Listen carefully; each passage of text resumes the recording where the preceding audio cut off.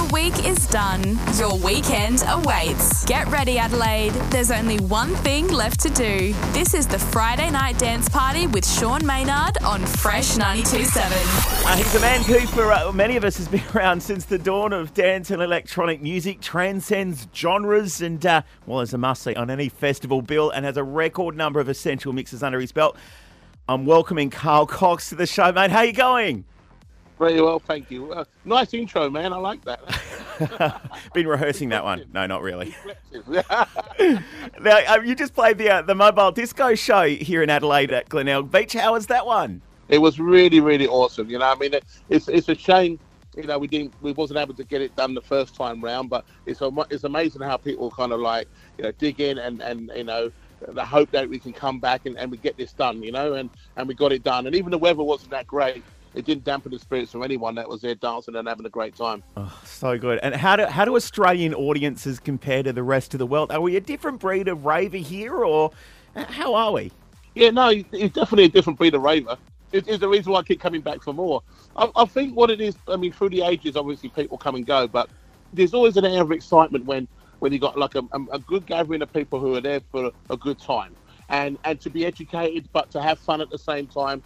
I think that this is what's really challenging for me because, you know, I'm not in Berlin, I'm not in New York, you know, I'm not in Paris, you know, doing all these amazing European events. I'm in Australia, you know what I mean? It's its own island, and you have an inimitable vibe here, which is, you know, it's not like anywhere else in the world that you have.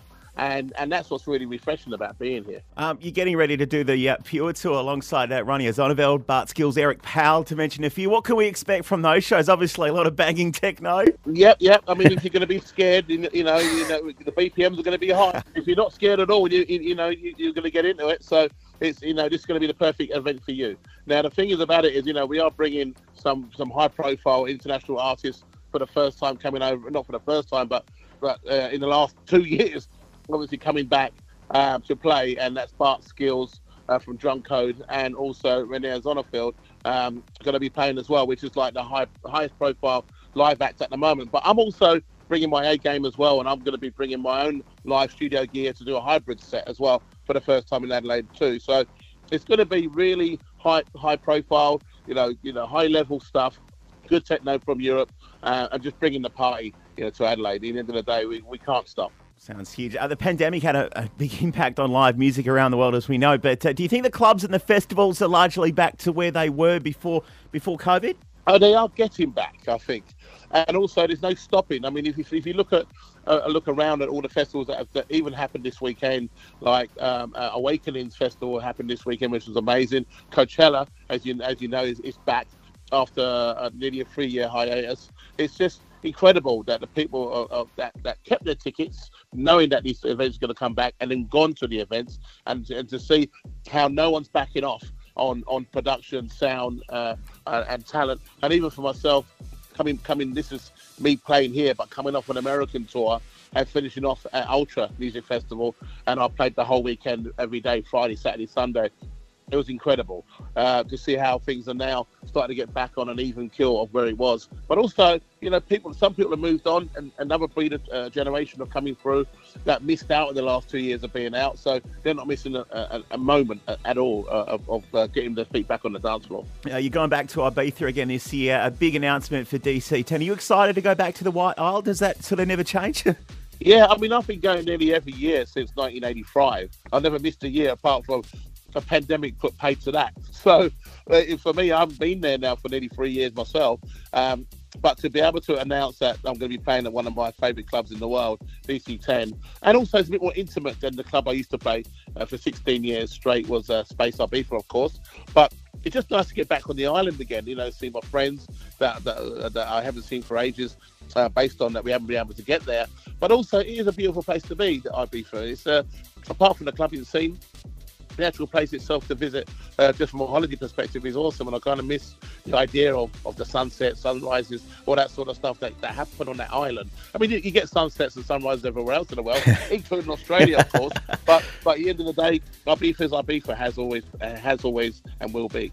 And you mentioned Australia. Not everyone would know that you do have a home here in Australia, and you base yourself here for a good chunk of the year. What is it that you like about living down under? for the barbecues. Everyone does any gathering or anything that happens is like barbie. Right, get a barbie out. I just like the lifestyle here. It's whatever you want it to be. At the end of the day, I mean, I get out, with my friends, fishing and I don't do any surfing or any of that stuff, but I do like being out on the beaches and I ride my motorbikes through the hills and that kind of stuff, and the wineries are here and everything. Culturally, it's got something here for everybody, and I really do enjoy it. I mean, I've been here now nearly 15 years. With a holiday home here, and I'm looking to eventually get my citizenship within the next year or so. Oh, nice. So I'm in. I think I've been here long enough on a permanent resident visa to now start to end up with to earn my stripes having a citizenship. A man after my own heart. Motorsport right up there as one of your passions with your own race team. What got you into drag racing all those years ago? Yeah, back in the day as a kid, I used to go to a place called Santa Pod Raceway in Northamptonshire in the UK, and it's still going today. And I went down there when I was 8-9 years old, watching Top Fuel dragsters go down, and those things are loud then, and they're still just as loud now. Nothing's really changed too much. And I used to run, when I was 17, 18 years old, any kind of old car that I used to get hold of, I used to try and do it up as much as possible and try and go as fast as I can down the strip. And I had a Mini which was 850cc, and I took that down there, and I went down, and I think it was a 24 seconds at 62 miles an hour. And I was like, "Oh, check me out!" You live to tell the tale. Yeah. We'll just get back to music quickly before we wrap up.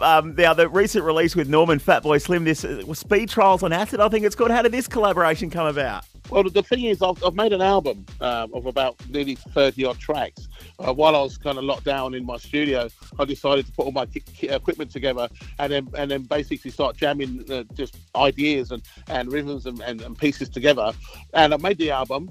And this is one of the tracks that we wanted to have an opportunity for acts like Norman to reimagine what he would do with my pieces of music, and it kind of came back as exactly how I thought it would be, but also beyond itself by adding Dan Diamond to the mix as well with his spoken word lyrics on the track as well. So there's an original track which I had done. Norman put kind of piano and a few more percussion on it, and he kind of rearranged it a little bit differently, and added Dan Diamond to the mix, which eventually came out of the track that you're hearing. Now, this track, Speed Trials on Acid, is all about me going A to B, as fast as I can down any racetrack. And the acid sound is from a machine called a TB303, which you hear in a lot of tracks these days. But Norman made an album many years ago called Better Living in Chemistry, and he used to have a lot of TB303 on sounds on those tracks. So it's kind of like coming back to recall something as raw as you like, but also not forgetting that what got us here in the first place was these type of sounds. So we mixed in the new sounds of old and created this track, and I'm really pleased how it came out. Oh, amazing. It sounds great. Love it. How's the rest of the year shaping up? Plenty of dates and time in the studio to come, do you think? So I've been in the studio, been doing quite a few remixes. I just finished off a remix called Talamanca by Burns, and that seems to have gone down really well. We've been road testing that. I've just done another remix for Matthew Bushwhacker. It's been crazy on the remixes at the moment, but I am enjoying being in the studio, of course.